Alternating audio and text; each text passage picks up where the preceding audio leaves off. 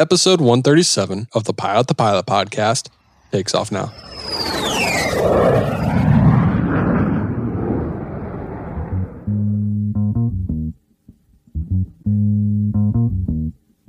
My name is Maya. I am 21.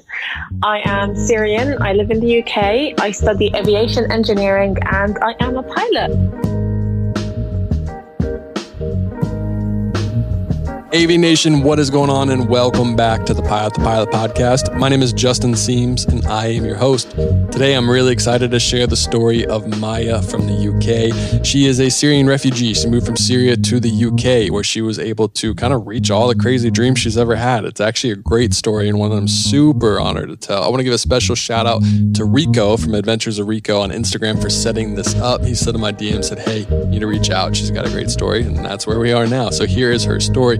We dig deep. We talk about kind of the stereotypes of moving from Syria to the UK and all the adversity that she had to overcome as being viewed as a refugee, and what you can do to help a refugee in your area and how to make it as easy on them as possible and help them achieve their dreams and their goals. So AV Nation, I hope you enjoyed today's episode. If you do, please leave a review on iTunes. You can go ahead and follow us on Instagram at Pilot. And please check out our YouTube channel. I just released a video last week. If you haven't watched it, please go watch it. It's youtube.com/pilot. And also, if you want some swag, go to shoppilotpilot.com or support us on Patreon. $1 a month helps a lot, and it's greatly appreciated. AV Nation, I want to keep you any longer. The story is great and one of my favorites that I've had on the podcast. So without any further ado, here's Maya. Maya, what's going on? Welcome to the Pilot podcast. Hello. Hi. I'm really excited to have you on. My buddy Rico from Adventures of Rico. I don't know if you know who that is or not, but yes, I have, yeah. Oh, perfect. Well, he sent me your page and was like, you got to get her on. I was like, done. And that was probably a week ago, and we're making it happen. Wow, this is exciting.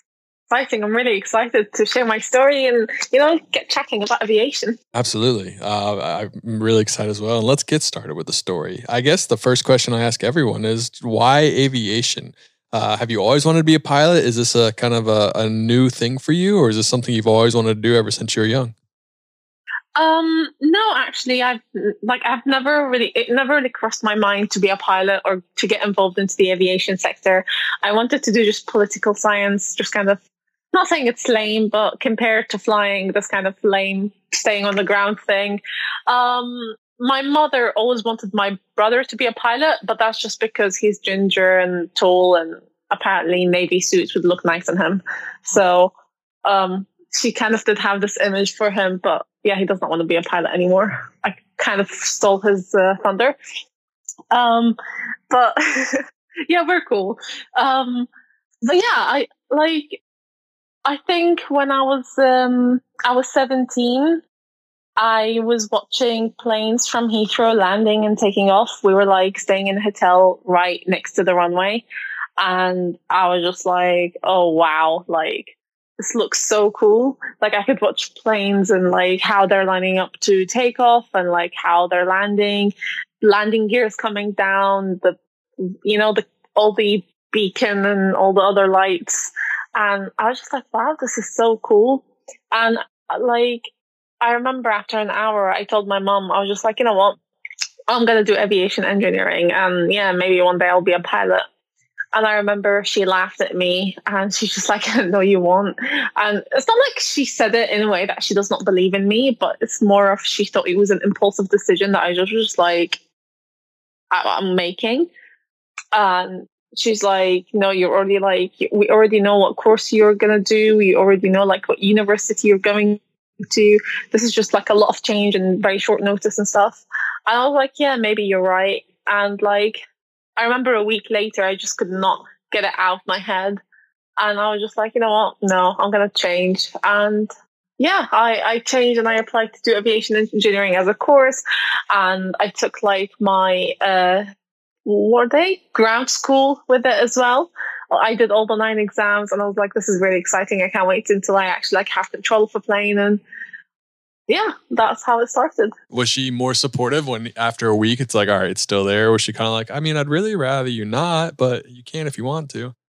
I mean, I learned that she was thinking that it was just, I think few months ago that she still thinks that it's just a phase in my life that I'm going through. But now I have a license. She's just like, yeah, well done. That's so exciting. Can't wait to like you carry on with it and stuff. But yeah, no, all my family are very supportive of like the decision that I made and like where I am right now. And yeah, they're all proud. So I'm guessing you come from a family. Are you the first aviator in your family? I am, yes. What is it? So a lot of people in the States, we kind of run into that too, where you're the first one. And a lot of times when you're the first one in a family, you don't have the same resources that someone does that comes from an aviation family. In the States, we kind of have an understanding, or we talked about it before, about what you would do and how you can go to local flight schools, you can go fly. What's the process like where you live? And how did you even, like, what were the next steps? You're like, I want to be a pilot. What was next? Did you call flight schools? Did you go to Google? Did you ask friends? Did you reach out to people on Instagram? What did you do next? So I actually reached my uni because it was like part of my uni course to do the pilot studies. And I chose that path because I thought starting with uni would like, I guess I thought they'd have more experience. They'd know better about flying schools and stuff. I never really knew what to expect. So I was just like kind of open for anything that was happening. Yeah, like, yes, it was a challenge that no one in my family knew what was happening next or what are my plans. Like, you know, they got the information from me. And as an 18-year-old, I was not really a reliable source. So that I don't think they were very comfortable with that. Yeah, I think like with uni, they had like a contract with a flying school nearby. And I started with the flying school, and that's where I learned that's all where I got all my flying knowledge from. I'd not say that I'm very knowledgeable about like flying and stuff, but like about the routes on how to become a commercial pilot in the future.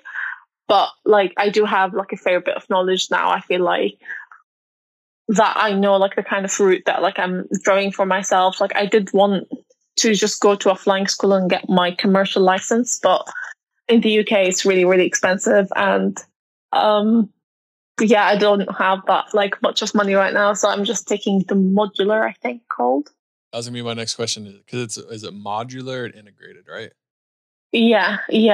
So like I'm getting so I got my PPL license and then building hours and then doing my ATPL like tests and stuff. So would modular be more of on your own, and integrated is more where you kind of have, you go to more of like a flight school or sponsored by an airline or some case like that, and you do it all, and modular is more where you plan it on your own?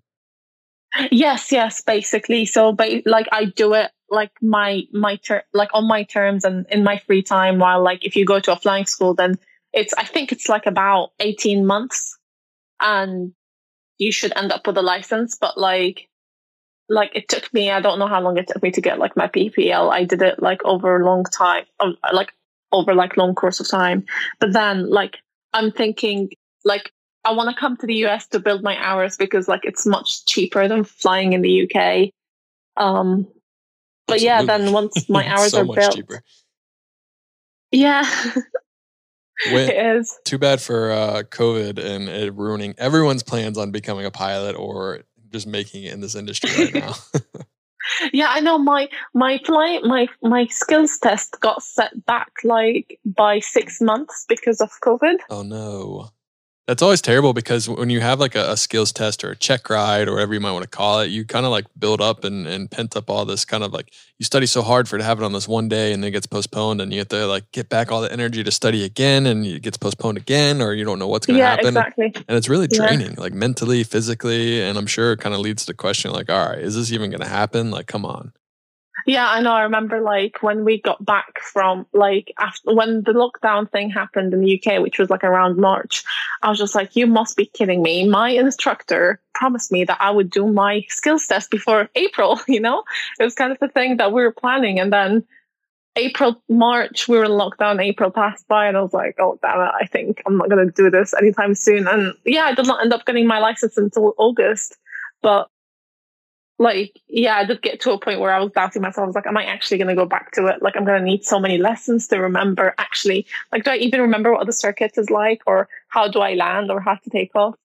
But it all comes back to you. So were you ready to take the check ride in April, or was it kind of like that was the tentative date and then coronavirus, COVID came, and then you had to push it back? So basically, the one thing that I had left before lockdown started was my qualifying cross country, but everything else was finished and done. So yeah, I was kind of aiming for like a golden number on my like logbook to get my license. So like, you know, like in the UK, you need 45 hours of like flying to be qualified to get a test. And I was aiming for kind of that number.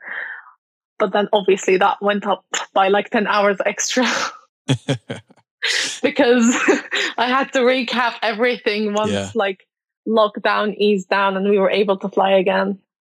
How hard was that? I know we kind of talked about it a little bit, but how hard was that mentally for you to kind of do that? Like accepting it, was that the hardest part? Like, this is just my story. This is just the cards that I haven't dealt with. I got to deal with this. Or is it kind of just like, this is just so frustrating and so stupid. I just want to go fly. Please let me fly. I mean, it was, I did feel like at some point I was just like, I really just miss flying. Like, you never really think of it, but I would just sit down and be like, I haven't been up in the sky in so long. The feeling of actually like taking control, taking off, like there is some kind of adrenaline that comes to you every time, like even if it's like a routine thing. But I guess for me, I still feel some kind of excitement when I take off and some kind of proudness that I get and like level of happiness when I land the plane without bouncing or without having a flat, you know, landing or actually like, you know. There's nothing better than when you get the landing right and then you get to walk away and you're like, oh, that was good. Good day's work. Exactly, you know, and you speak to the ATC and you tell them that, like, you know, flight finished or completed and stuff. And you'd be like, see, that was me with that landing, just so we know. What did your friends think when you told them you wanted to be a pilot? Were they like, oh, yeah, this is awesome. You're going to do great. We're like, wait, you want to be a pilot? What are you talking about? Yeah, I did have like, you wanted to be a pilot. What are you talking about? Or what's wrong with you? Or how did this happen? Or are you sure you want this? Are you thinking properly? Are you thinking straight kind of thing? It was so out of the blue, like, you know, to go from wanting to do political science to, you know, flying planes. It's just like there was like a different ends of the scale kind of thing. But I think I kind of embraced it, and like some of them did not think I'd be able to do it and stuff. But I'd like to think that when I got my license, I proved so many people wrong, and I proved to myself that I could actually do it. Absolutely. So, yeah. It's a huge accomplishment. I mean, not everyone can do this. It's just a fact. I mean, you got to really dedicate it, and it's not even the skill set. It's a mental thing. Like you're proving to yourself that you could do this mentally. Like it's just a lot of challenges that come in the way, and everyone's challenges are different. Like some people struggle with flying, some people struggle with studying, some people just have really bad timing. Like when you said you're getting ready to take your check ride or your skills check in April, and then you had a lockdown. It's like that's bad timing. That's part of the industry. That's part of aviation as a whole. And it's just adversity that you have to take in and you have to either accept. It's kind of flight or a fright. You can either run or you can go for it. So it's definitely something to be proud of yourself for.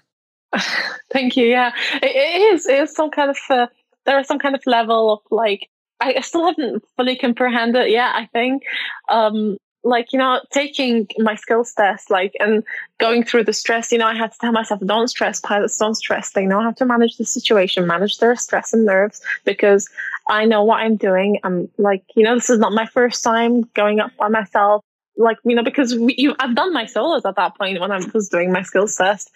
But we have like VRPs for the circuit that we fly in the aerodrome. And I was so nervous. I lost one of them. And like, you know, I've flown in that circuit for like 50 something hours. And yet somehow on my skills test, I did not know where I was going. So yeah, I just like, you know, these kind of moments that you remember that, you know, the small stuff that I always carry with me. And I'm like, that happened, but I passed anyways. That's good. Did the examiner realize that you missed it or no? You're just like, all right, good. So like I was speaking to him, I was just like, so the VRP is like, is it a VRP, virtual reference point? Yeah, that's the one here. So it's like a big golden church. It's called St. Giles. And we were like, so we're going in the track and I was like, so we should see St. Giles here. And I listed him. I was like, so we have the lakes, we have the satellites, but I cannot seem to find St. Giles. And he's like, okay. And I was like, maybe it's just way to the far left. And I went completely off track. But because I was telling him what was happening and how I was going to change it or fix it, I guess he just rolled with it. So yeah, that's a good point. If you can like talk through a situation and let them know what you're thinking, the worst thing you can do is just kind of be quiet. Obviously, there's a point where you don't want to say too much because you talk yourself into a hole. But there is a good point that if you do recognize you made a mistake, you talk through it. You let them know what you're thinking. Exactly. Let them know that you can process this information and be like, all right, I can still be safe. I messed up or I didn't find it, but now I know where it is and we're going to be fine. And they're like, oh, cool. Yeah, perfect. All right, thanks. It's important to know. Exactly. I was just gonna say it's important to know it's also a chance to learn a lot of check rides or skills checks. It's they can still have the opportunity to teach you and pass you. So just because they're teaching you something or you have a teachable moment doesn't always mean you're gonna fail. So it's always one thing to remember. Yeah, exactly. And like, I feel like it's very important as a pilot to understand that we're going to learn something new every day, every time we fly, with every flight, with every hour. It's just like to have this mentality that to accept that like it's not going to be perfect. I mean, just have a perfect landing, that's about it. But anything else is like you learn. And I guess because I'm looking to become a commercial pilot in the future, I understand like I would not be flying by myself. I'd need to tell someone next to me all my actions and intentions and all this stuff. So yeah, absolutely. Yeah, you got it down pat. You got a right mentality for this career. Just as long as you're okay with ups and downs for every 10 years, you'll be good. Cannot wait. Yeah. What was your initial kind of flight training like? So like when you first got to the school, when you were just starting your lessons, was there a lot of fear, or was there a lot of anxiety, or was it just excitement? So I remember the first few lessons. I mean, the first hour, like specifically, I remember I was looking forward to it so much. But when I landed, I got so depressed. I was like, so that's it. Like that just went so quickly. I guess like my brain was still getting through like, different pressure levels. And I was just like, this feels so not special. And I honestly don't know why it was such a bad flight for me and the next like few flights after it. But like it took me about 10 hours. I mean, like I don't want to discourage people from trying flying and anything, but I remember it took me about like good 10 hours for me to be like, oh, so there are lights here, and oh, how long have these like lights around the runway been there? Or like, did they just put those up yesterday? Yeah. Yeah, or like, the number of the runway 23. Oh, that's actually the direction of the runway, like on the campus. Wow. It took me a lot of time for me to realize all these stuff. And when I actually started realizing them and like comprehending what's happening and how everything just links, I was like, oh, wow, this is actually cool. I remember for my ground exam, for one of my ground exams, they had like in the book, how they put examples and like demonstrate pictures and stuff. And they had runway 23. And the place where I was flying at, the runway was 23. And I remember I went to my friend. I was like, you won't believe this. And she was like, what? And I said to her, my flying school wrote this book. It's runway 23. They're using the same exact runway. Like, wow, this is like where I fly. It's in the book. And like it just never occurred to me that it just, the direction of the runway, that is just could have been a coincidence. That's really funny. You bring up a good point though, because everything clicks for everyone at different times. Like when you first get in the plane, those first 10 hours, there's a lot going on. There's a lot to wrap your mind around. And it's okay to feel lost. It's okay to feel like you don't know what's going on. And it's okay to kind of slow things down and learn just kind of little by little. So like figure one thing out and then add something else to it and keep adding every single flight. And then eventually the light bulb goes off and you're like, wait, all right, 2, 3, oh, cool. Okay, I get that now. And it's like, oh, so this is why the runway lights do this, or this is where I'm supposed to land, or this is my visual reference point, or whatever it may be. Everyone learns at different paces. Like you said, don't be discouraged if it takes you 20 hours, or if you take 2 hours, doesn't mean you're the best pilot. It just means that you can pick up on things maybe a little bit quicker than others, but it's all, everyone has that kind of moment at a different time. Yeah, exactly. And it's just like, I feel like it just says like how flying is more inclusive than people think it is. Like, you don't get judged on how many hours it took you to learn how to fly or anything. It's just, as long as you know what you're doing, you love what you're doing. Doesn't matter if you're good in geography or in maths or in science. If you're just good at your ground school stuff, then you're good. You know, if you just have basic maths, I would say maybe just to add up your numbers and just know when you're going to arrive at your destination to pass your navigation skills test. But other than that, you should be fine. When you are training, we have ForeFlight. Do you guys use ForeFlight over there? Do you kind of have like an iPad app that you use for navigation, or did you mainly just use? We call it Sky Demon. Sky Demon. Yeah. That's funny. Is there a reason why it's called Demon? I really don't know, but you know what? It helps us through a lot, so it's a good thing. Yeah, that's awesome. I didn't know, because ForeFlight's huge in the States. Like, everyone uses ForeFlight, and that's about it. And I know they're trying to make their move into Europe. I just didn't know if they kind of had any headway going on there in the flight schools. Well, yeah, we do have Sky Demon, so we're gonna work harder to beat what we have. I'll tell them that. Good luck. No, it was that kind of ForeFlight here is just like amazing. It's revolutionized how people learn. Is it the Sky Demon the same? Like, taxi diagrams on it. You have your approach plates if you're doing instruments, and you have kind of like your navigational charts on there. So I actually did 15 hours without an iPad on the plane. But then I think after 15 hours, I started having the iPad and Sky Demon. And oh, wow, it makes like so much easier, especially when I'm up by myself. Like, even though it's like I am meant to be using my chart and like put on like checkpoints and calculate the time, but having this kind of technology in front of you, like even on small Cessna, because like obviously I don't fly like jet planes. I just fly a basic Cessna, which is like a kind of old plane. So having this kind of technology in it where I can actually see where I am, see my tracking, see like where I'm supposed to be heading, the chart of like where I am. It also like includes like all the frequencies and when I should change and if I'm gonna bust any airspace. Honestly, it's a lifesaver. Absolutely.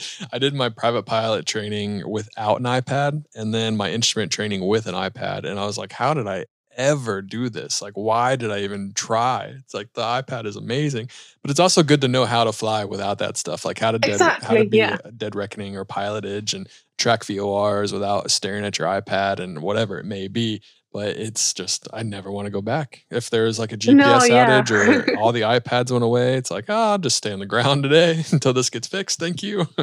Yeah, my skills test, I had to do it without an iPad. So yeah, like I had to learn without an iPad because for my skills test, I had to just use a chart. I had to look on the ground, and I had to just, be clever somehow and use my kind of sense and be like, this town looks like a finger, so I'm guessing it's the same one that we have on the chart. So, like, well, if I mess anything up, just know that I normally fly with the iPad, and I don't ever mess it up with that. I promise. Yeah, the iPad is good. The iPad is a lifesaver. It even gives you, like, it even says on my headset caution, there is like a plane 9 o'clock or something like that, like 500 feet above or under. I was like, wow, honestly, it's so good. That is amazing what technology can do. Talk a little bit about, I guess here's a better way to phrase it. What's your favorite aviation memory? Is it the first time you flew solo, maybe after the 12 to 10 hours that it took you to get to put everything together? Or was it the day you passed your skills check? Not to make myself sound like a bad pilot, but my first solo, I did bounce while landing because my landing was a bit too fast. I remember I got to a point where I was just like, you know what, I'm ready to just die after this bounce. Like, just take me with you, just crash. I don't want to come outside of this plane with all the embarrassment and, actually bouncing. My instructor was so embarrassed, but we moved past this and I actually do some good landings. And one, like in my skills test, the examiner said that I know how to flare very perfectly and nicely. So it's not like I do some bad landings, but I'd say like that was just like a funny moment that I'd never forget because in my head, I was just like, yeah, this kind of moment I'm never going to forget. And one day when I'm going to be a commercial pilot, or I don't know, get an award for the best landing ever, I'm going to tell them that my first landing by myself was kind of really ugly. Did you do another one after that? Because here we have to have 3 landings, or we do 3 solo landings. Did you do 2 more, or was that the last? Yeah, I did. I did 2 more. How were the other 2? Were they better, or were they the same? They were better. They were much better. It was the only time that I bounced ever, but yeah, they were better. But it still was a funny memory. It was my first ever circuit solo, and that's what happened. So, not so great. But I don't know. I guess like passing my skills test was also like a memory that I'm never gonna forget, because I moved from being a pilot to being a license holder, and like a lot of people, like, when you start flying, you do say that you're a pilot. Like when I started flying, I did call myself pilot, but then being called a license holder is actually more posh and out there. And I think passing my skills test is what made me say, like, yeah, I have a license. I am actually a pilot. And I would say it with pride and be like, yeah, I did actually pass. My skills test was actually nice and fun, like regardless from that horrible start that I had. But I did like enjoy my skills test, and we were going over like an ATZ, and it was like a military controlled zone. And I remember they were supposed to be working, but the people, they were not answering any calls, and we had to cross the zone for my test, and they would just not answer. And I remember like my examiner thought that our radio was like broken or something, until like another heli called for the zone, and they did not answer them either. And then like I felt like I was such a good pilot, and I just spoke to the heli. I was like, yeah, they're not answering. I don't think my examiner liked that I talked to the heli over the frequency, but he was fine. I mean, you gotta help out every once in a while. I think that's good. Exactly. Yeah, because like it's a bit stressful when you're just waiting for them to answer. Oh, actually, I just remembered a memorable thing. It's a funny story. It's not really funny, but I was going to do my qualifying cross country, and the weather was not great, because obviously I live in the UK, so the weather is never great, and it's always cloudy and raining. And so I remember I was just like, you know what, I just want to get it over and done with. And like my instructor signed me off, and he said it is doable. You might find like that cloud base is a bit low, but you can still do it. And I was like, yeah, sure. And I took off, and it was like a really long morning. I even had to have like a sandbag in my plane to fix up the, kind of like center of gravity and center of pressure kind of thing, because I had such a light aircraft with a lot of fuel, and then it was a long journey. And I set up my GoPro, and I was like so ready to get it over and done with. And I go on my first leg, and the cloud base was about 1,500 feet, which was very, very low. Like I was supposed to be flying 2,500 feet. And it started like getting worse and worse and worse. And I remember I was like on the radio to the ATC, and I was telling them like it's my solo cross country and stuff. So just so they know, and they'd be more, have more sympathy for you and more help. And I remember I changed to the second frequency, and they did not answer me.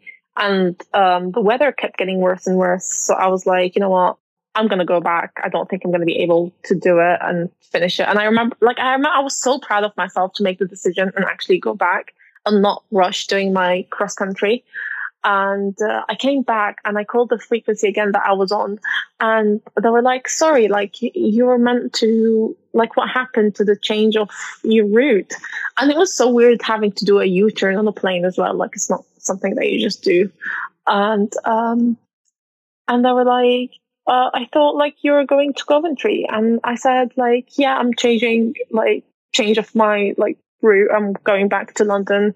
And they were like, sorry, is there like a reason for this change? And I remember I was so nervous and stressed. I was like, I was not feeling it. It's just not great out there. I just don't like it.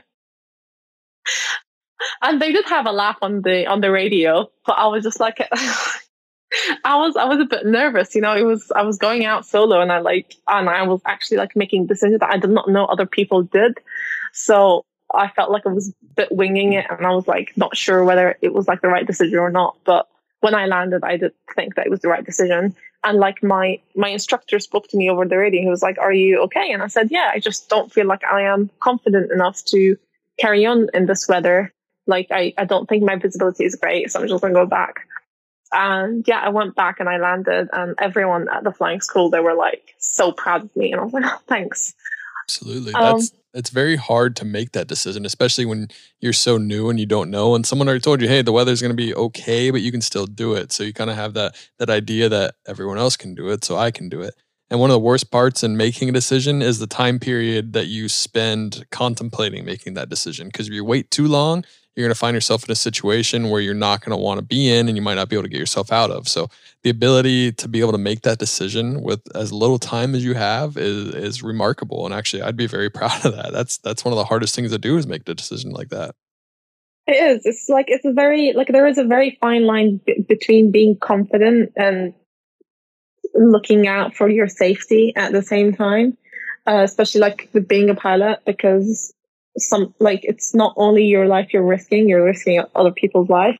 Obviously I was by myself at that, like doing my solo, but still it was like a big responsibility, and I was just like, no, I have to understand that I don't want to rush it, but I want to do my qualifying cross country and enjoy it. I don't want to be in such a situation, like you said, I can't get myself out of.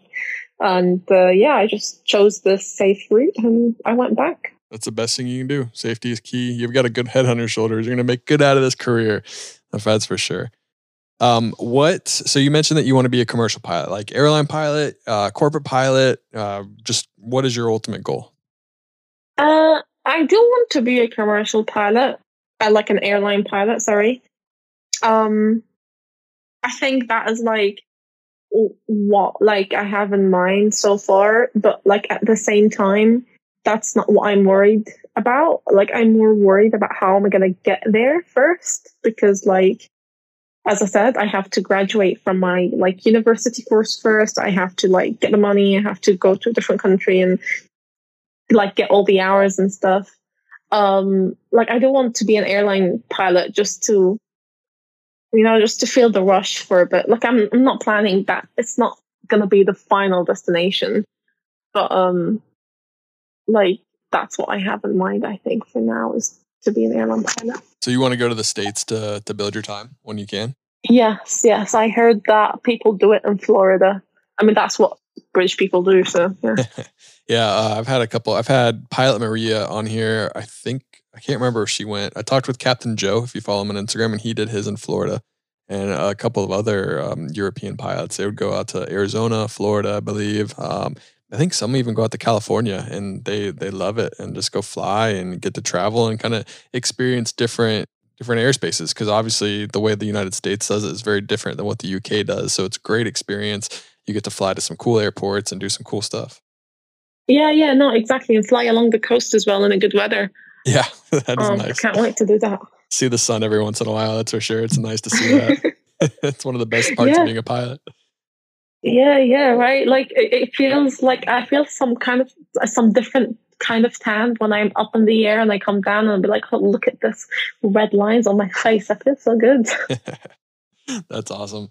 I'm excited for you though. I think your aviation journey is going to be good. I guess one question to ask before we kind of change subjects a little bit is, what is your outlook being kind of a newly minted private pilot, or whatever the equivalent is you would call it over there? I'm pretty sure you're still called a private pilot, right?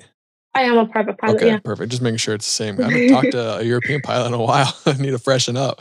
But what's your outlook like? Like, how are you staying kind of positive, happy when you're seeing people get furloughed, losing their jobs? And I'm sure there's some people telling you maybe now is not the best time to get into aviation, but you seem to still have that want to do it, or you still have that love for it. What are you doing? What are you telling yourself? Kind of what are you mentally doing to stay positive about this career?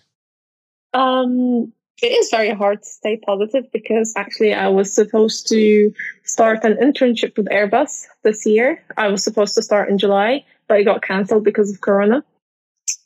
And yeah, it did not make stuff easier. But I just believe that right now, whatever we're going through is temporary, and it's going to change and it's going to improve, because you just got to believe in science and people and doctors and then people like being wary about the virus and how we can stop it from spreading as much. And and at some point, it is very hard to get, like you said, to get into aviation and become a pilot. Such a hard time. Like every person that I told, like, oh, I just got my license, they'd be like, well, it's not the greatest time to have a license. And I was like, don't rob my joy, right. People. Come on. Yes, you might say that, but wait until I take you up on a plane and you tell me how this is not something you'd want more of. Like, I felt, flying sick when I was in lockdown. And every now and then I'll be like, oh my God, flying is so good. I can't wait till I do more. And like, I don't know. I just tell myself that it's going to change. Just stay hopeful and understand that it's a process that takes time. There is no need to rush anything. And, this time I'm just gaining experience of flying by myself, of limiting my flights and stuff. I was supposed to do a qualifying cross country, a cross channel qualifier.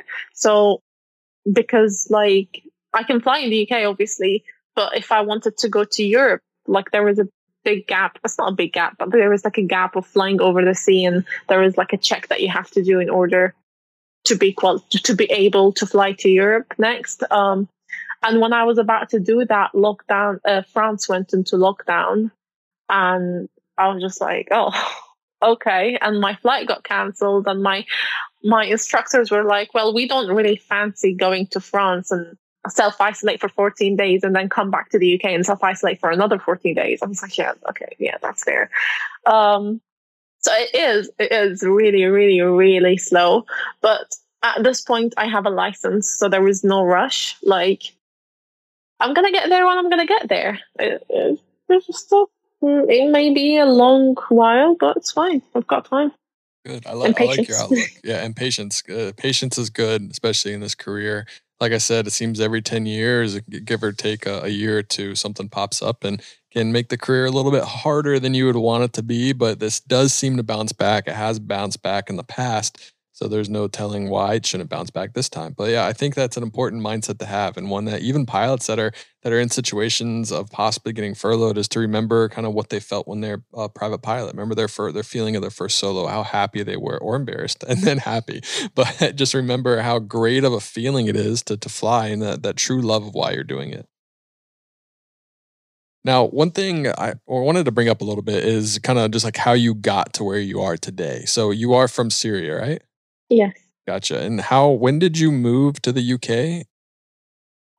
So it was 5 years ago. I was 16 when I moved to the UK.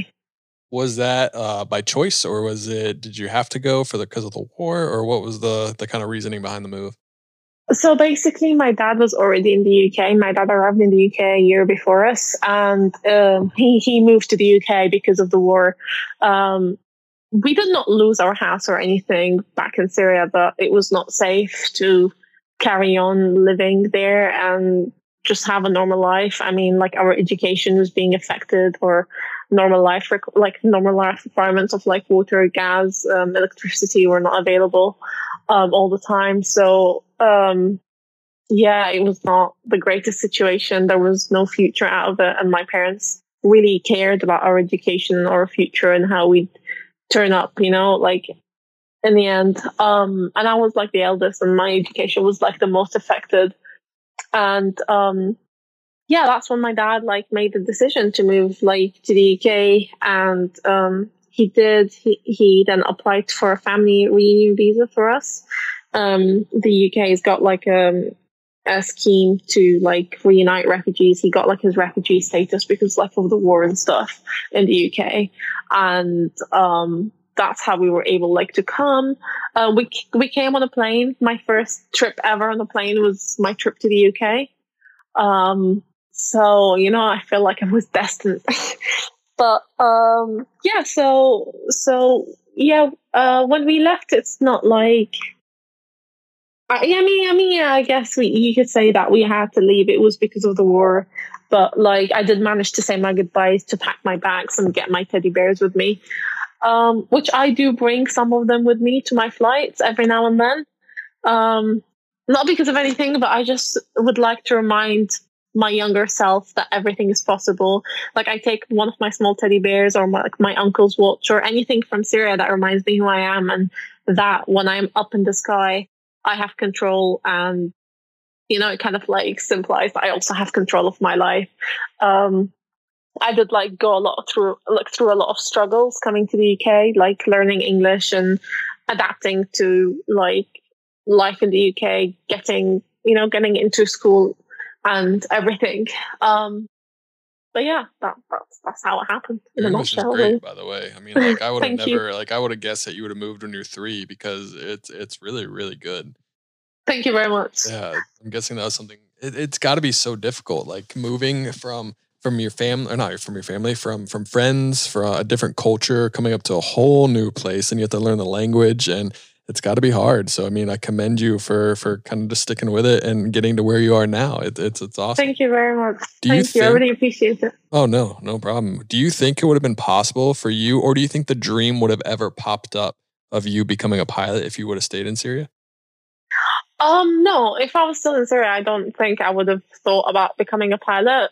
Like, I don't know. It was just like I had my life planned, kind of thing, and there was no reason for me to change. The reason I'd say that the reason of why I changed from political science to engineering to aviation to becoming a pilot is my move to the UK, and not only that, is also so like when I started going to schools and telling them about my ambitions, like in the future and stuff, they would tell me that I'd not be able to do it, or like it's too hard for me, or with my English, just never going to be possible, kind of thing.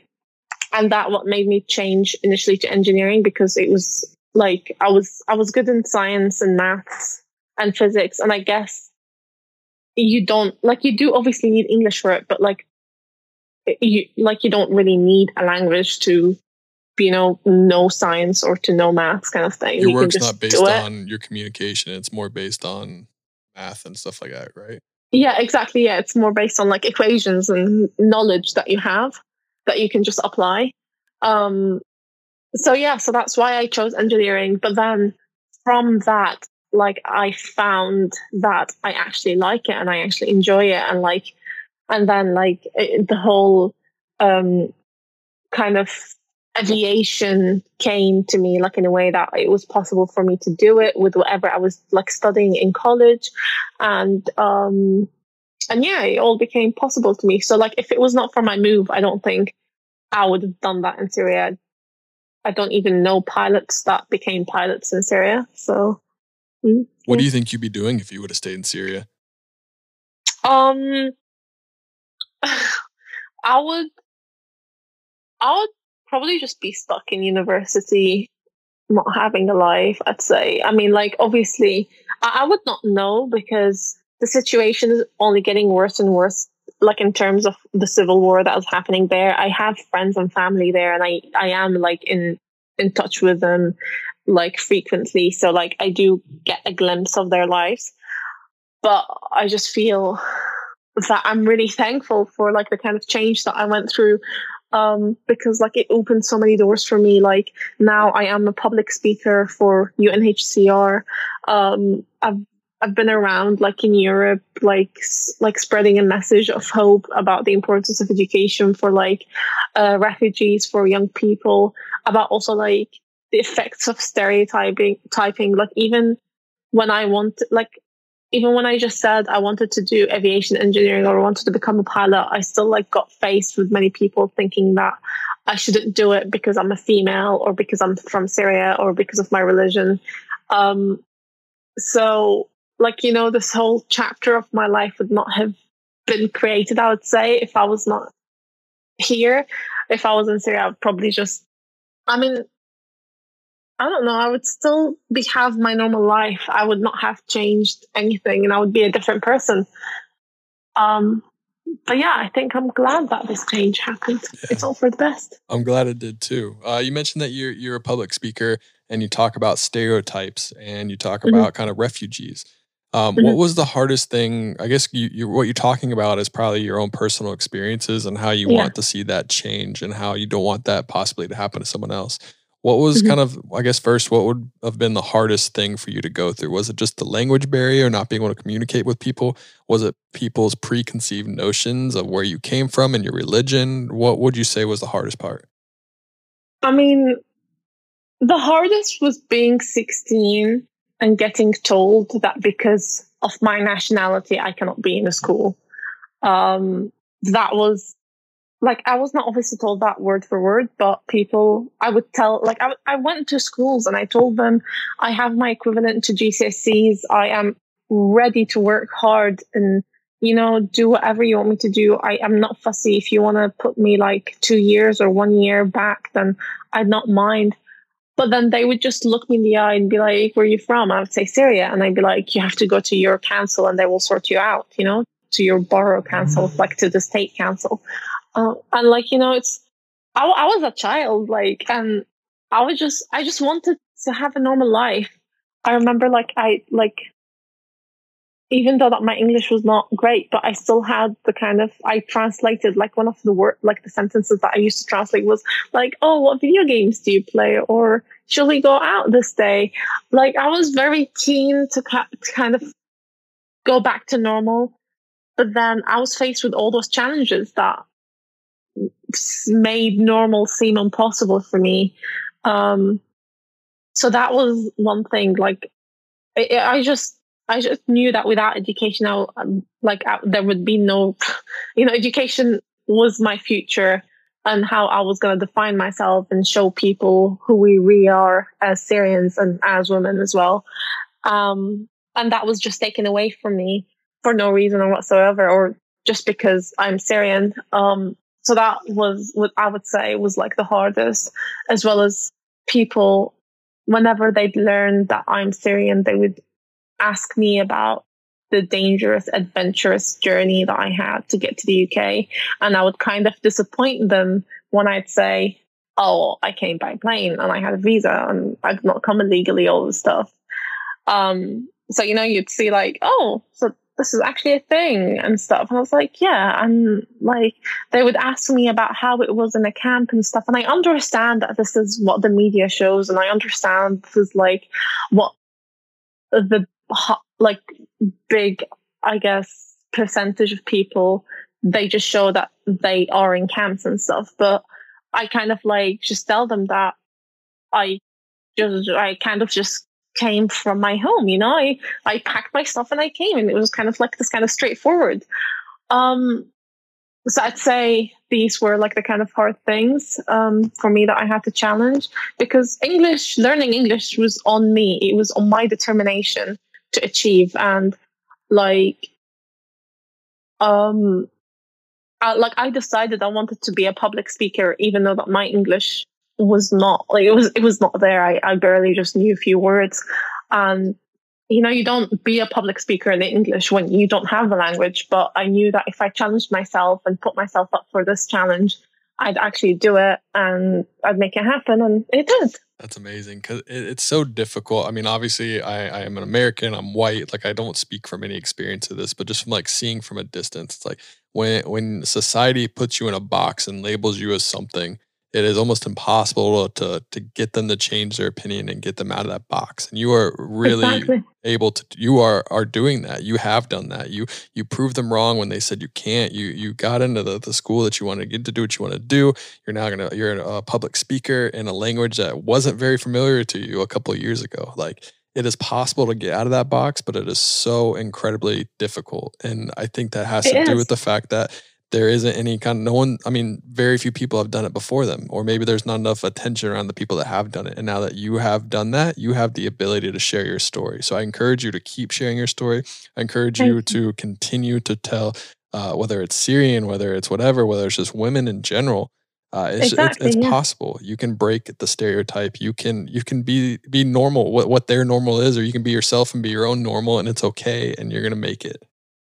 Yeah, exactly. You know, I just say that I came into this country and I just went to blend in, but like a year or two from that, I just stand out, and I like that. I like that I stand out, and I like that I put a spotlight on problems that people did not know that I existed. Like back when I first started as a public speaker, I would go to like the areas that are like full of like that they're not diverse, and I would tell them my story, because then that's like those are the people that you would want to share your story with, the people that they're actually going to listen to you and understand and be more familiar with what is actually happening, and give them solutions on how to help. And helping is not actually like a big thing.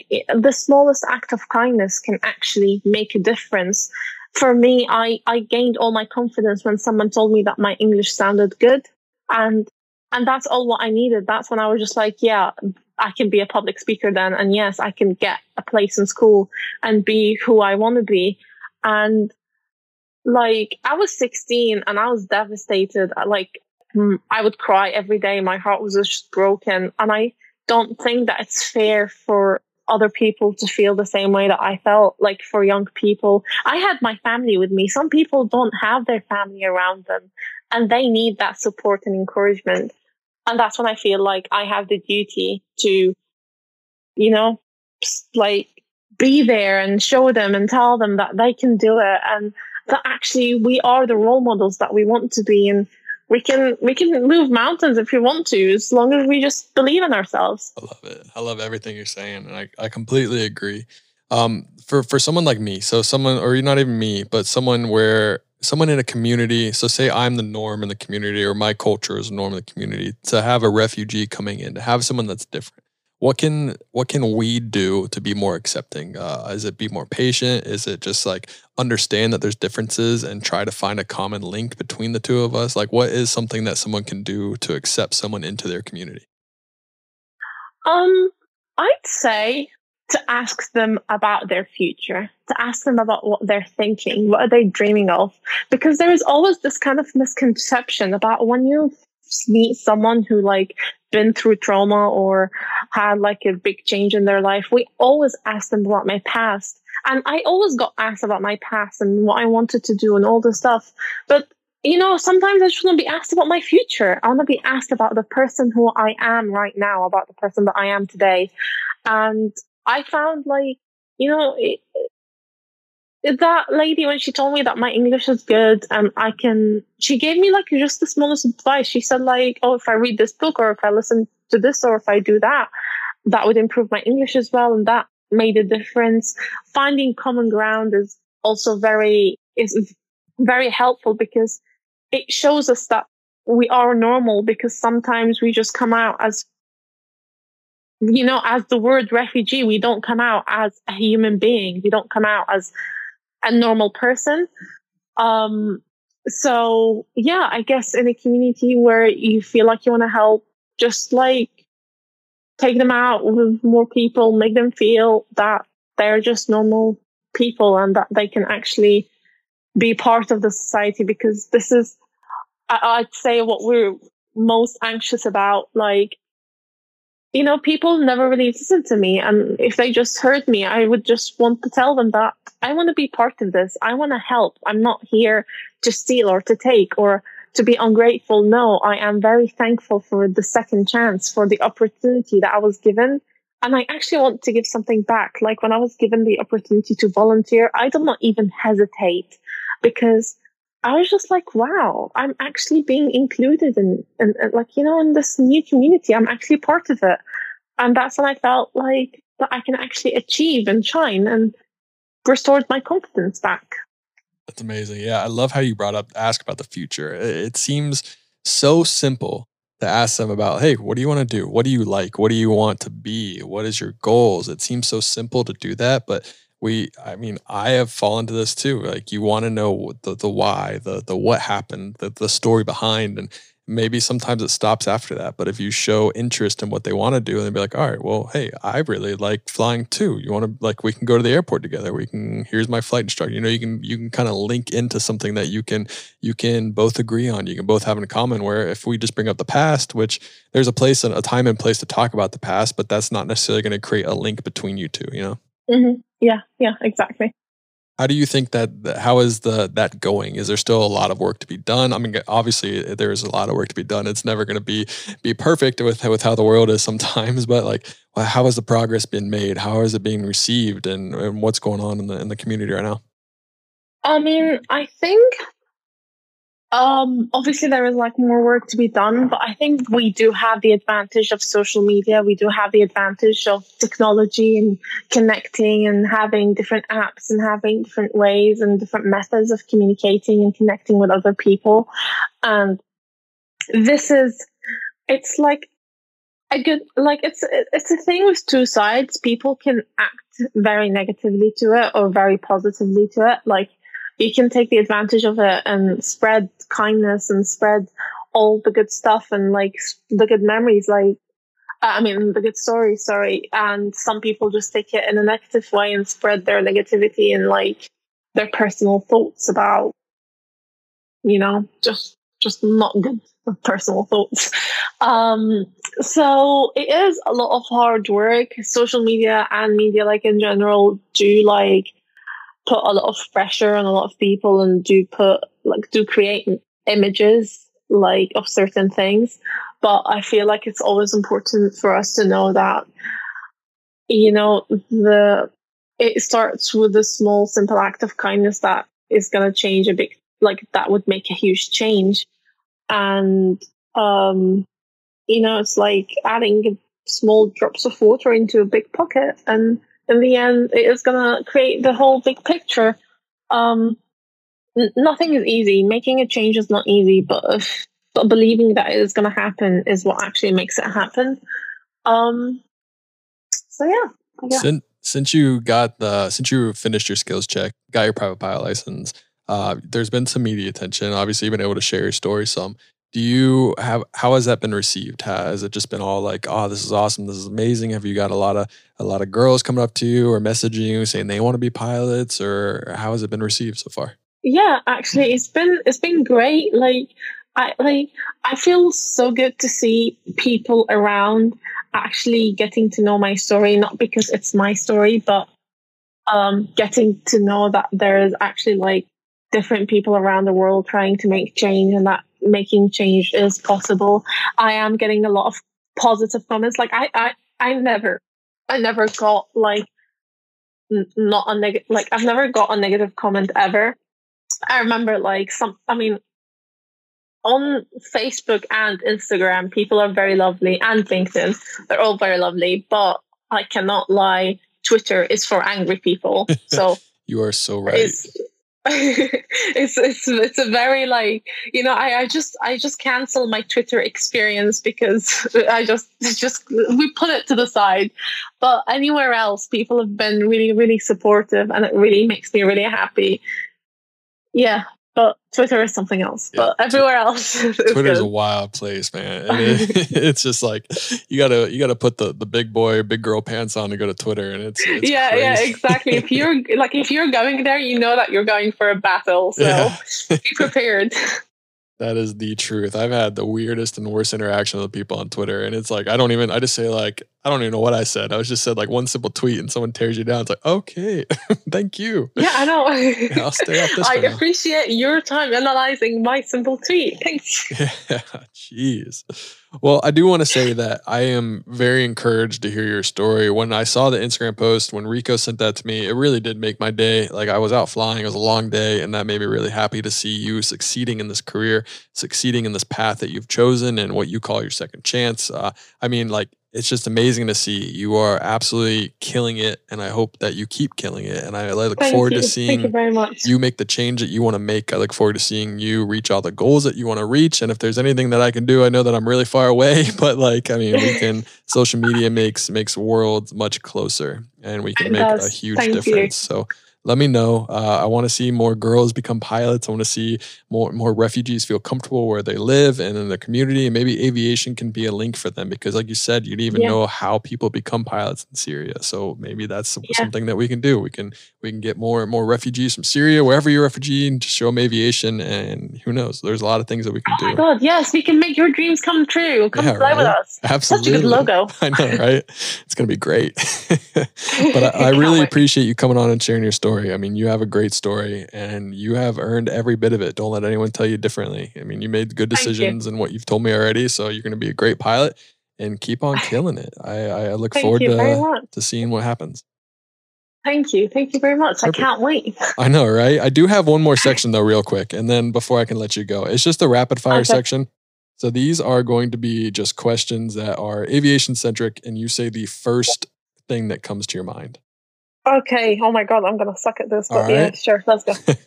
What is your favorite airplane? So this can be favorite big airliner, favorite kind of plane that you've flown, or just a plane that you think looks cool out sitting outside the flight school.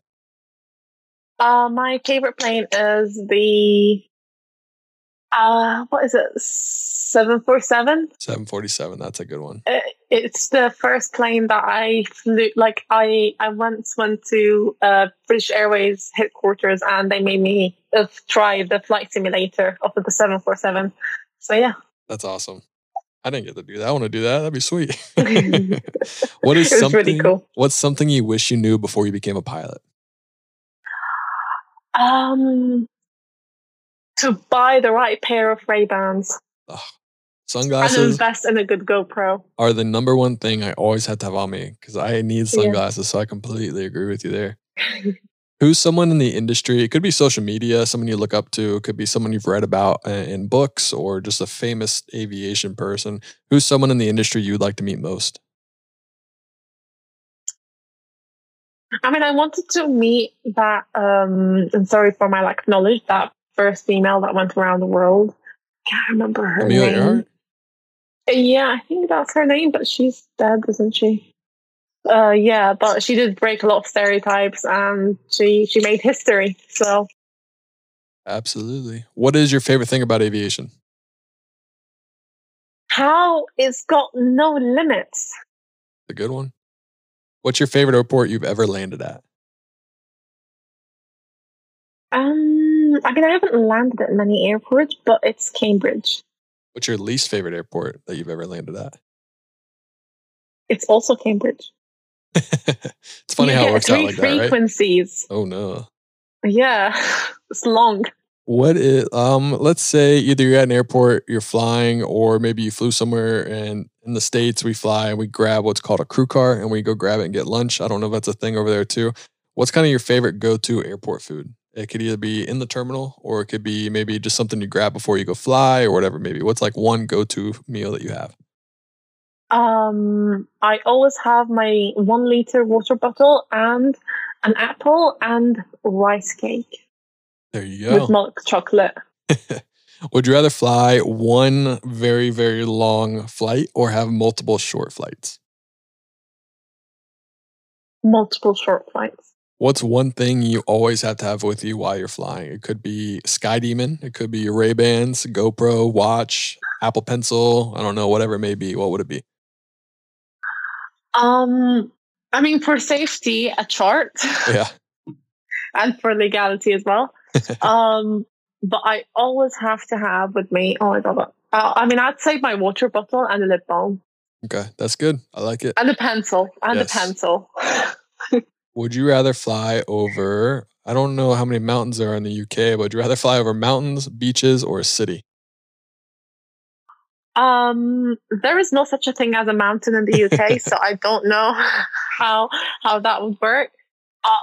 And flying over a beach is a bit tricky with all the waves and the different winds. Yeah. So I'd just say over a city. What is the biggest win of your career so far?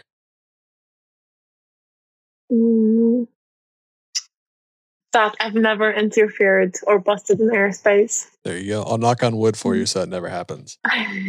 Yes. What's the biggest regret of your career? If you have one, it's okay to not have one. What's the biggest regret? My biggest regret is that last week I went for a flight and I only went for 15 minutes, but the weather was so good I should have went for a longer one. I like that. This one I always love to ask. I don't know if you have one. I have a very strong opinion on this question, but what is, if you have one, the ugliest airplane you've ever seen? Ugly plane. I swear I say that every time I see a plane. I'll be like, that's such an ugly plane.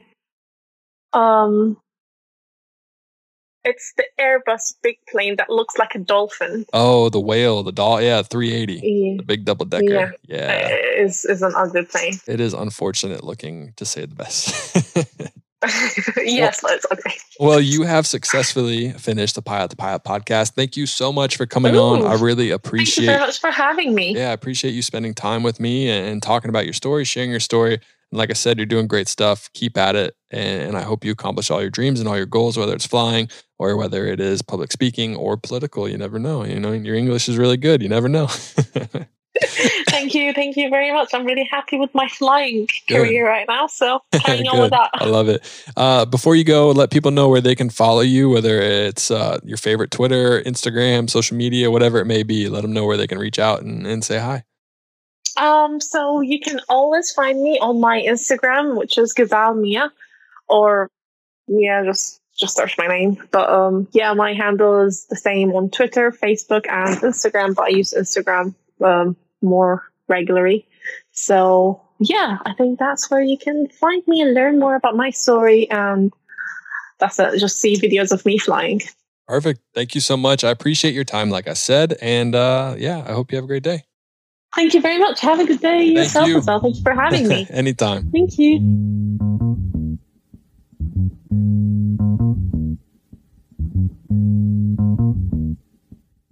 AV Nation, that is a wrap of today's episode. I hope you enjoyed today's episode, as it was a lot of fun to talk with Maya. It's really good to hear the difference in aviation in the UK and the United States, kind of see how it's done, hear the different verbiage, even though it's all kind of similar, but hear the different verbiage of what they go through. And it's very exciting to see Maya progress in this career, and I can't wait to see where she takes it. So AV Nation, I hope you have a great day. And like I said earlier, please leave a review. Check out our Patreon. Swag, new black camo hats are on our website, shoppilotpilot.com. But I hope you all are having a great day. And as always, happy flying.